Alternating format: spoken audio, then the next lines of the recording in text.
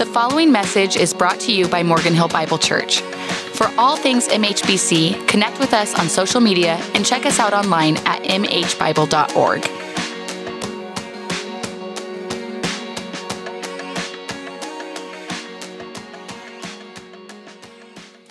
Good morning. I have props here, so I'll tell you, we could probably sing the doxology and go home right now, right? A lot of hope in those songs, a lot of theology. I recognized Hebrews chapter 6 in that last song, which I had never seen before. That's how God works. He brings things to mind that we sometimes forget.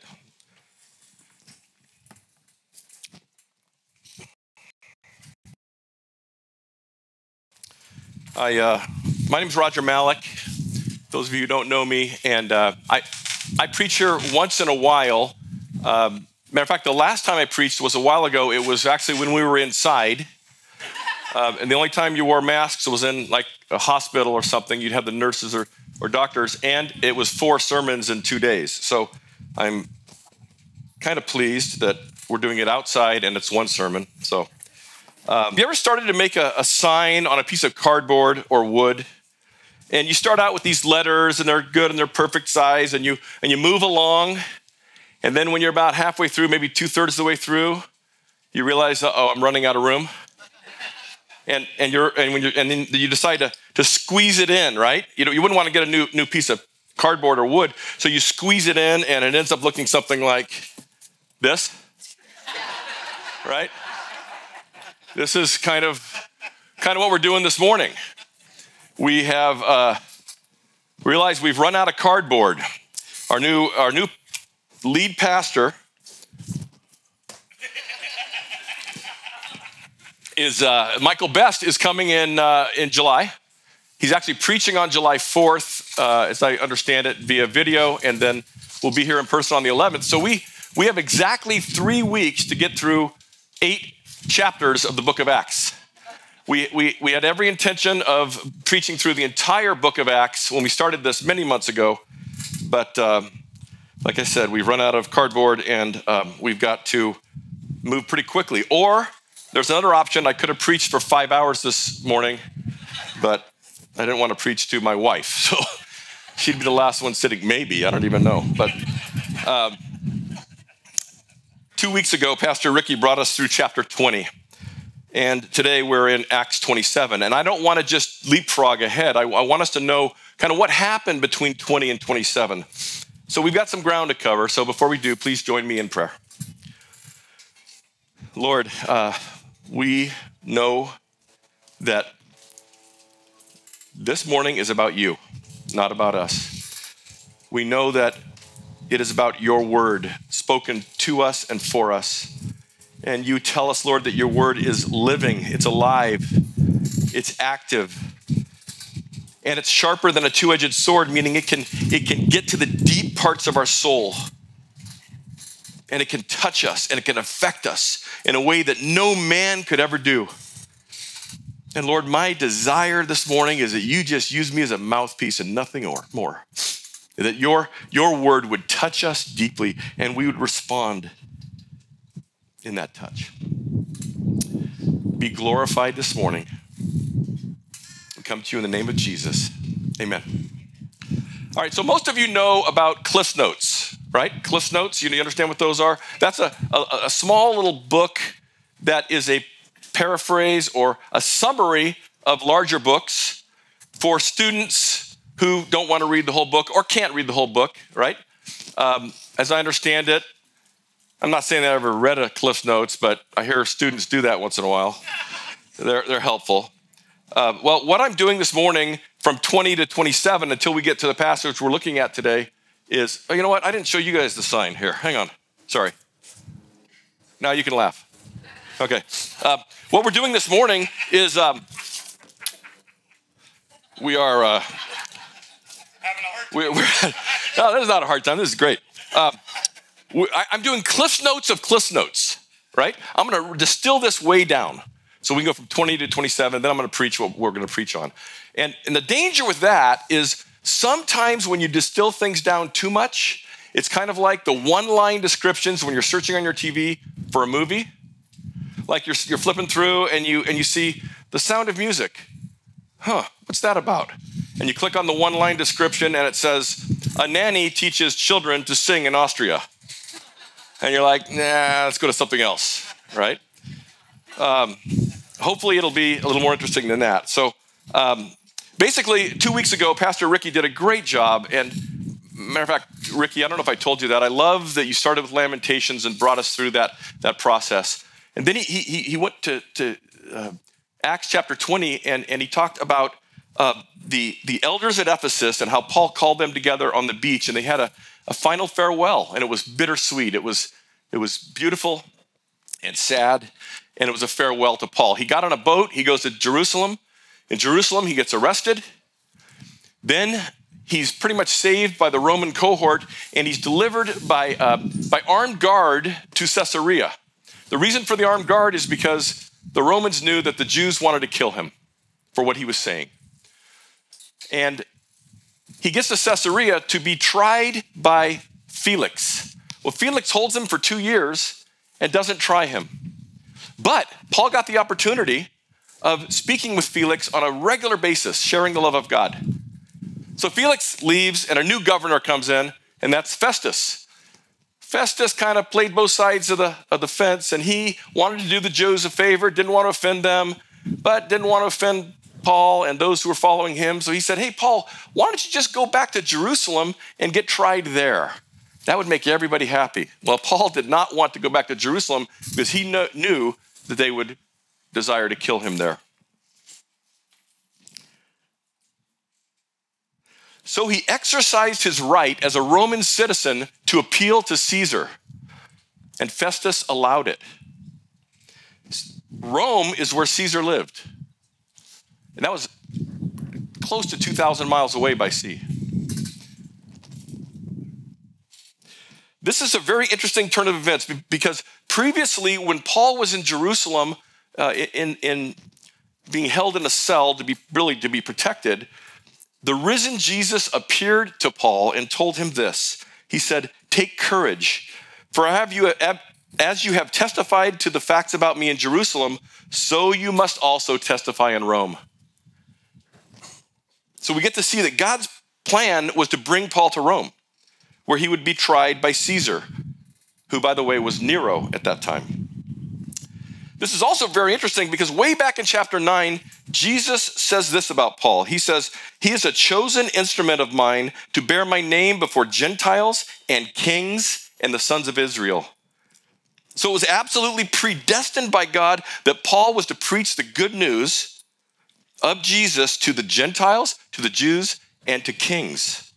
And one of those kings was Caesar. But speaking of kings, while Paul was being held at Caesarea, King Agrippa shows up. And King Agrippa tries Paul.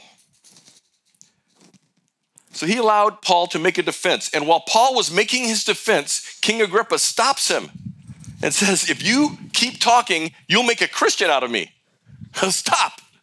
You're getting too close. Later, this king and others were talking about how Paul had done nothing worthy of death or imprisonment. And King Agrippa said, this man might have been set free if he had not appealed to Caesar, which would be incredibly ironic, except for the fact that Jesus had already promised that Paul would go to Rome. So to Rome he would go. So they went on a ship. They made a couple of stops, and then the winds picked up. And they had a difficult time getting to a place called Fair Havens. It was on the island of Crete. Fair Havens was kind of a marketing guy's plan, because it was not a fair haven by any means. And that's where we pick up the story this morning. I'm going to read Acts chapter 27, verses 9 through 25. Follow along with me, please. Since much time had passed and the voyage was now dangerous because even the fast was already over, Paul advised them, saying, sirs, I perceive that the voyage will be with injury and much loss, not only of the cargo on the ship, but also of our lives. But the centurion paid more attention to the pilot and to the owner of the ship than to what Paul said. And because the harbor was not suitable to spend the winter in, the majority decided to put out to sea from there on the chance that somehow they could reach Phoenix, a harbor of Crete, facing both southwest and northwest, and spend the winter there. Now, when the south wind blew gently, supposing that they had obtained their purpose, they weighed anchor and sailed along Crete, close to the shore. But soon a tempestuous wind, called the northeaster, struck down from the land. And when the ship was caught and could not face the wind, we gave way to it and were driven along, running under the lee, a small island of Cauda. We managed with difficulty to secure the ship's boat. After hoisting it up, they used supports to undergird the ship. Then, fearing that they would run aground on the Syrtis, they lowered the gear and thus were driven along. Since they were violently storm-tossed, they began the next day to jettison the cargo. Let's throw over the cargo. And on the third day, they threw the ship's tackle overboard with their own hands. When neither sun nor stars appeared for many days, and no small tempest lay on us, all hope of our being saved was at last abandoned. Since they had been without food for a long time, Paul stood up among them and said, "Men, you should have listened to me and not have set sail from Crete and incurred this injury and loss. Yet now I urge you to take heart, for there will be no loss of life among you, but only of the ship. For this very night there stood before me an angel of the God to whom I belong and whom I worship. And he said, 'Do not be afraid, Paul. You must stand before Caesar. And behold, God has granted you all those who sail with you. So take heart, men, for I have faith in God that it will be exactly as I have been told.'" So in verse 9, we're told that the voyage had become dangerous because the fast was already over. That was the Day of Atonement. And that's basically like me saying, hey, we're getting close to Thanksgiving. Winter is approaching. This would be how they saw that winter is approaching. Paul said, "I perceive this voyage will be with injury and much loss, not only to the cargo in the ship, but also of our lives." Paul was a wise man. This was not his first sailing trip. This was not his first storm. This wasn't his first shipwreck. And he was giving good advice. But we see in verse 11 that they basically disregarded Paul and they went forward, even though the risks were great. And then from verses 13 through 19, Luke gives an incredible description, a very accurate description of what skilled mariners would do when they're caught in a storm of great magnitude. They tried to stay to land on the lee side, which is the opposite of the windward side. They pulled in and they secured a small boat or a boat that they were pulling behind the ship. They pulled it in. But it's interesting. Luke says, we did this with much difficulty. It's so interesting to me that Luke includes himself in this process. He was a physician, not a sailor, but it was all hands on deck, and they needed his help. You know there were 276 men on this ship, and they needed Dr. Luke's help? That tells you how bad it is getting. And once the small boat was secure, which took a while, they wrapped cables and ropes under the large ship, the one they were in, to keep it from falling apart. How big do the waves have to be? How strong does the wind have to be to break a ship apart that is used to sailing on the Mediterranean Sea? Now we start to see the extent of this storm. And then it says that they're worried that the ship was going to run into the great banks of the Syrtis. The Syrtis is in North Africa. That's a long way off trek if you're heading to Rome. They're worried about that. That's how major this storm was. So they lowered the gear, which means they threw out the sea anchor. The sea anchor was almost like something to act as a parachute underwater to slow them down. It wasn't meant to catch the ground. It's meant to sit under the surface. And they also most likely lowered their mainsail. So they had no more way to navigate through, but just were going to be blown along because otherwise they'd be blown into, they think, North Africa. The storm got so bad, the next day that they threw over the cargo, that's their payload. That's pretty bad, right? But on the third day, they threw over the tackle with their own hands, Luke tells us. And it seems that Luke wants us to know the storm was so bad that the sailors literally tossed over the very tackle, which was their livelihood. Riggings, rope, netting, essential things for doing their job. When you throw over those kinds of things, it's getting really bad. You're not thinking about your job anymore. You're not thinking about in the future, I'm not going to have my tool belt to do what I need to do. I'm not going to have the tackle anymore. And then in verse 20 it says, and I want us to get this, neither sun nor stars appeared for many days. So not only were they being tossed to and fro by the wind and the waves, terrified that the ship would fall apart, so seasick that they couldn't eat, it was also pitch black. This meant there was no way for them to navigate, no way whatsoever. They were like a bobber in a washing machine. Think about that. Luke, in the way Luke talks, in verse 20, he says, no small tempest lay upon us. That in Lucan terms, that means it was a big storm. It was a mighty storm. It overwhelmed us. And then we're told that all hope of our being saved was at last abandoned. I don't want us to miss the significance of this. These are seasoned sailors. They had been trained for these circumstances. Most likely they were from sailing families. This was certainly not their first storm. And they did everything they knew to do, and they were out of ideas. They'd reached the end of their ropes. And all hope of being saved was abandoned. That is terrifying. In preparation for the sermon, my wife Sarah and I watched a movie with Robert Redford. And he played a seasoned sailor who was sailing in the Indian Ocean in a large sailboat by himself. And he saw a storm in the distance, so he started a process that apparently he had done many times. During the process, he got busy preparing for and then reacting to the storm. But one storm led to another, and then to another, and no small tempest lay upon him.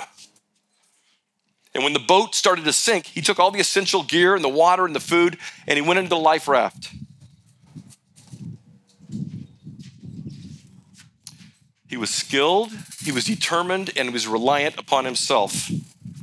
But there came a point, finally, where he realized that all hope of his being saved was abandoned. He was broken, and for the first time in this movie, emotion gripped him. And he cried out to heaven, cursing the fact that his skill and his effort and his discipline wouldn't save him. You know what the title of the movie is? Appropriately, All is Lost.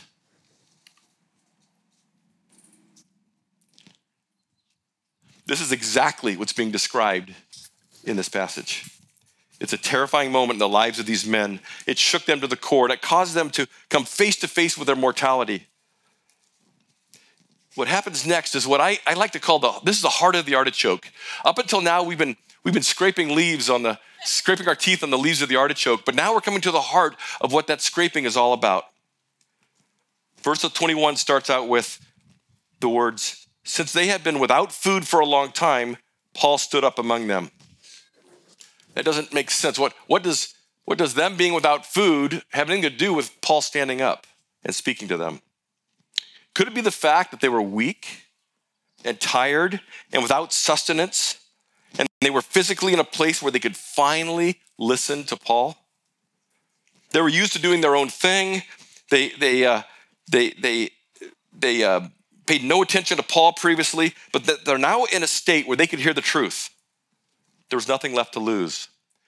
I think this is an incredibly poignant example and reminder that God often allows pain, weakness, infirmity, fear, hunger, and generally bad things to bring us all to a place where we can hear his truth. Isn't this where God does his best work? When we're at the end of ourselves and we have nowhere left to turn, and we're forced to rely on someone bigger than ourselves.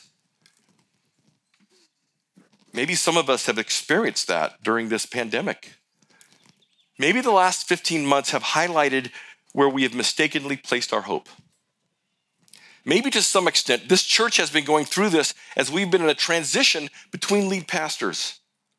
It's been storm-like. It's been unsettling at best. But if we place our hope on anything other than the sovereign God of the universe, we will eventually find ourselves in the place where these sailors all are, despondent, weak, and feeling the loss of hope.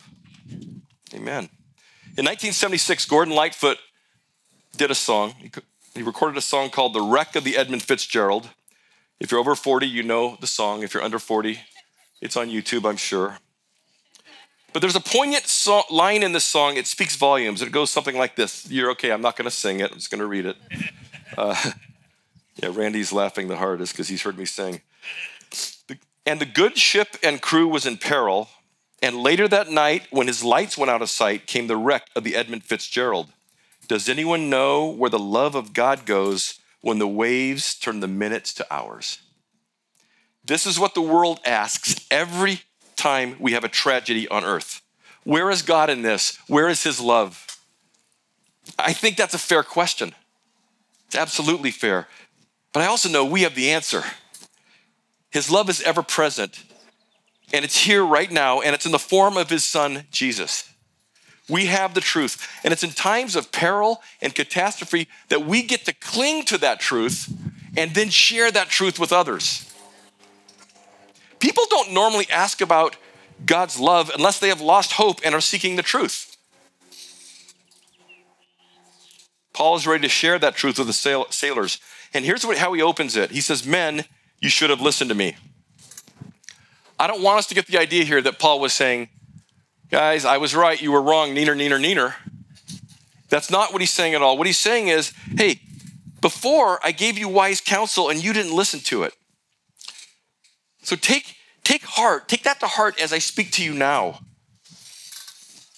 Here's how the Message paraphrases this passage. It says, friends, you really should have listened to me back at Crete. We could have avoided all this trouble and trial. But there's no need to dwell on that now. From now on, things are looking up. In the middle of this storm, in this tempest, men who can't eat, he says, things are looking up. I love that. Up until now, they didn't respect Paul. But he stands up. Luke tells us he stands up. Why do we need to know that? Because they couldn't stand up. They were that sick. They were that despondent. He stands up and he speaks to them as a pastor would.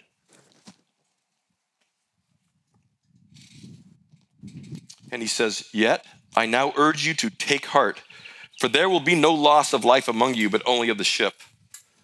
So regardless of what they thought about Paul previously, he now had their attention and they listened to him.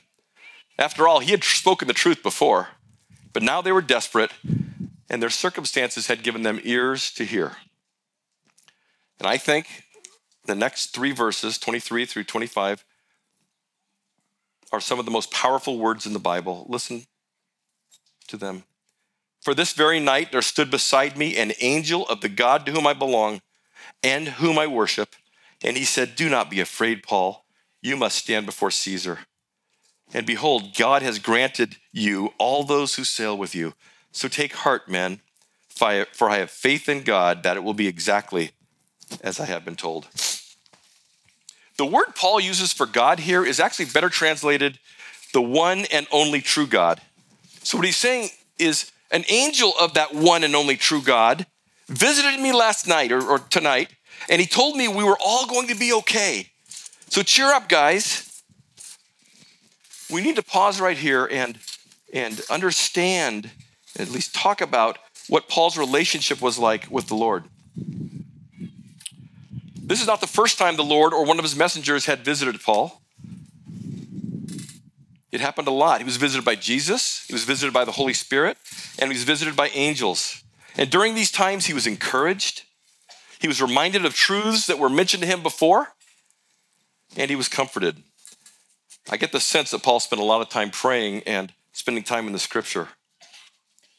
And in verse 24, he says, the angel comforts Paul by saying, do not be afraid, which is interesting because Paul already knew he was supposed to go to Rome.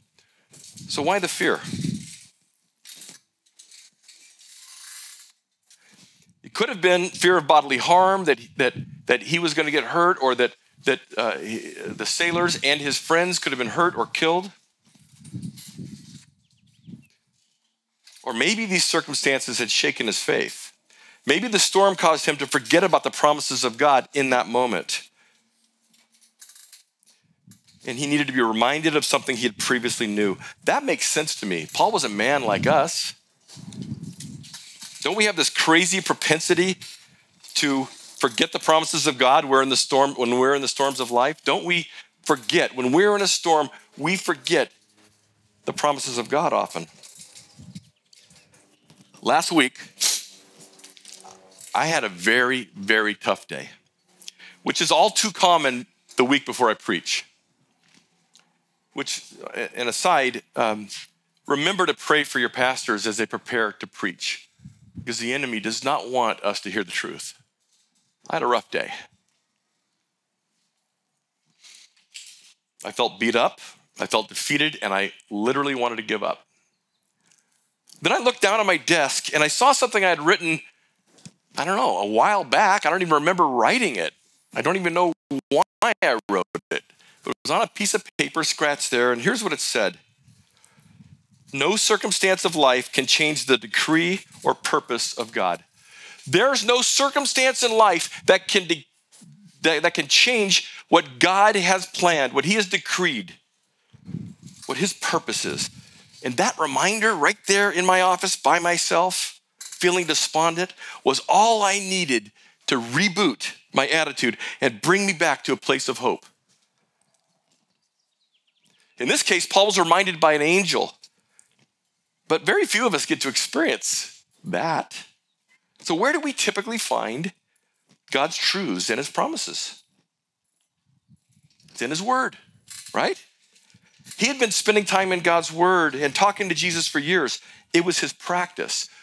You know, we don't need to wonder if Paul was praying on this trip, because the angel answers that question when he says, behold, God has granted you all those who are sailing with you, which is a little confusing in that vernacular, but what it really means is God is answering your prayer of safety for these men. In the middle of the storm, Paul is praying for these rough and tumble men who didn't know Jesus and didn't respect Paul, and went against what Paul's wise counsel was and got him and them into this situation, and he's praying for them. Sometimes I think we forget to pray for others when we're in storms ourselves. This is a great reminder to do that. It's also a great reminder to consider our spiritual practices. Do we spend time talking to God, seeking answers in his word, and praying for others? And is this something we do on a regular basis, even when we're not in a storm? Because if we wait for a storm before we converse with the Lord, really he's nothing more than a lifesaver hanging on the boat wall until we need him. And that's not a relationship. I'm certain some of us are in that place right now. We are terrified, and all of our self-soothing doesn't comfort us. We might ask God, what are you doing, Lord? But his answer isn't clear, so we remain terrified because we've done everything we know to do, and it doesn't work. 10 days ago, Pastor Michael, our new lead pastor, said in the midweek message, when we can't make sense of God's ways, we need to rest in God's character. When we don't know what God is about, we need to rest in the character of God. But here's the problem with that.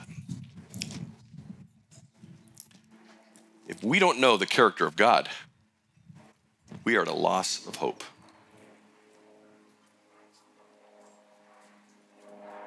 When the storm comes, we will be unable to be comforted and to rest. And in verse 24, I love this verse.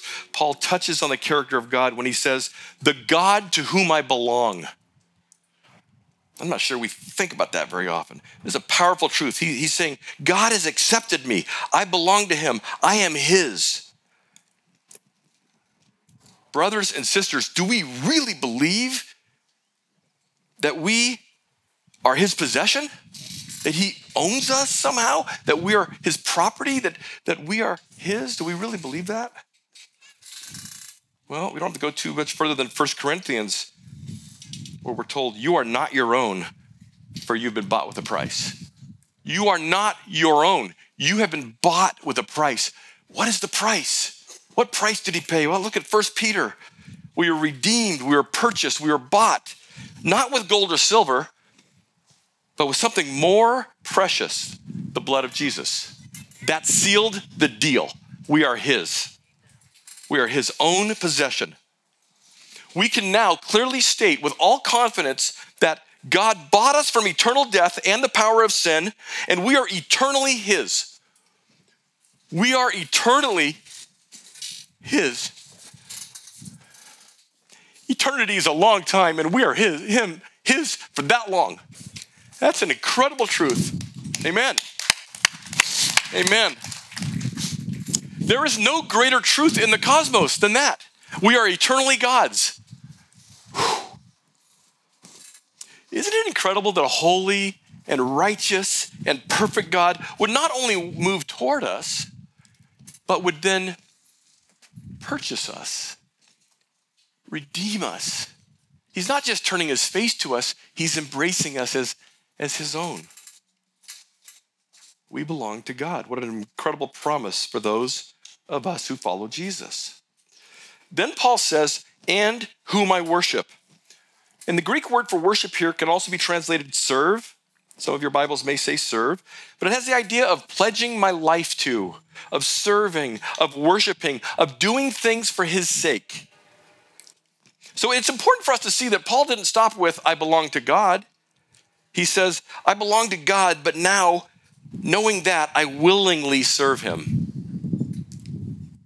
He affects the way I think and my day-to-day activity.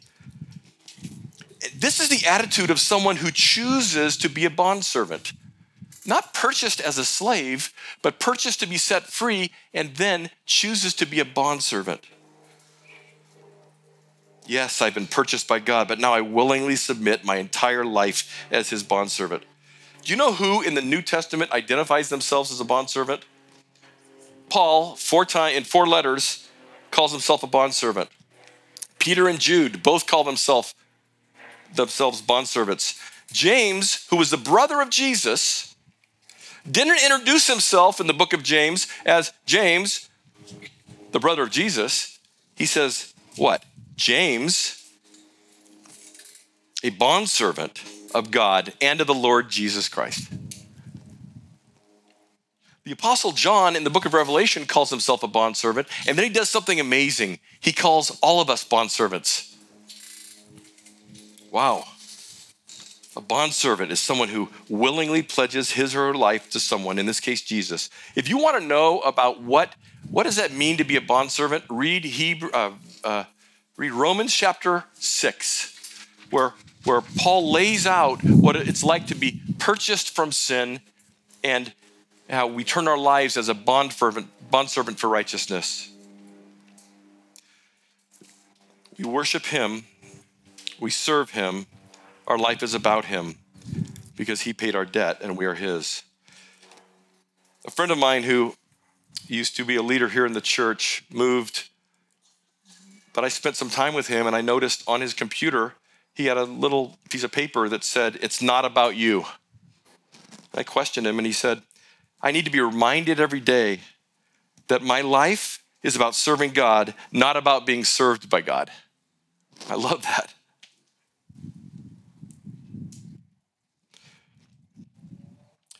There's an incredible thing here is that when God thinks of us, he doesn't just see this Lord bondservant relationship. He sees it as a love affair. In the book of Jeremiah 31 verse 3, it says, I have loved you with an everlasting love. And then in the Song of Solomon, that relationship is likened to us and God, where it says, my beloved is mine and I am his. This means he loves us. He wants to spend time with us.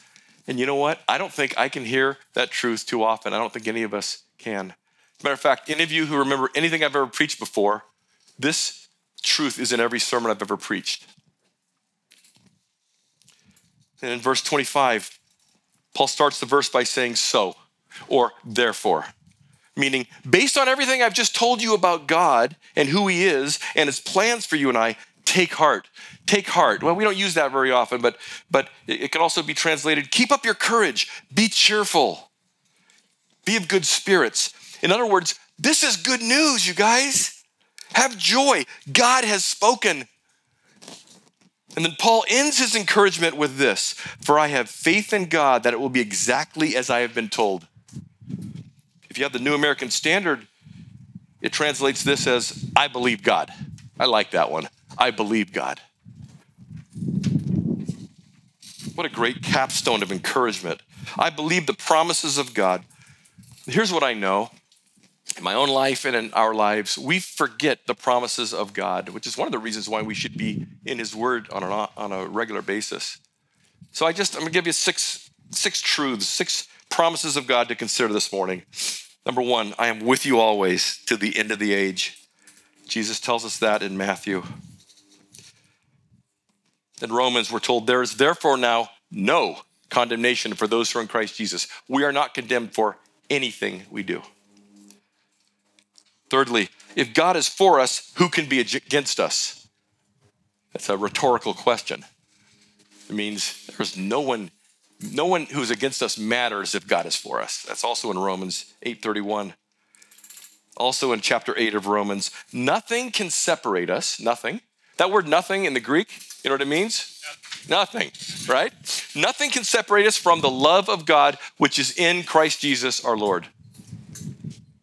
The love of God is in Jesus, not in any other leader, not in any other leader of a religion. It's in Jesus. That's the love of God is poured through Jesus. Psalm 46, God is our refuge and strength, a very present help in trouble. I love that one. Refuge is a place we go to when we're in danger or hurting. He's a refuge.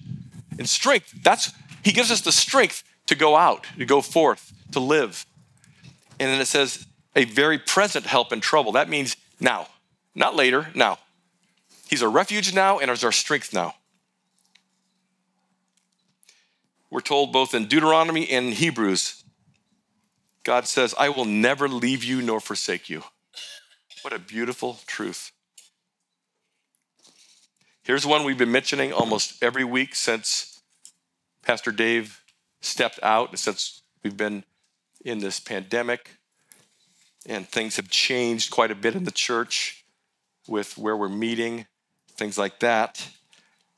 I will build my church and the gates of hell will not prevail against it. Matthew 16:18.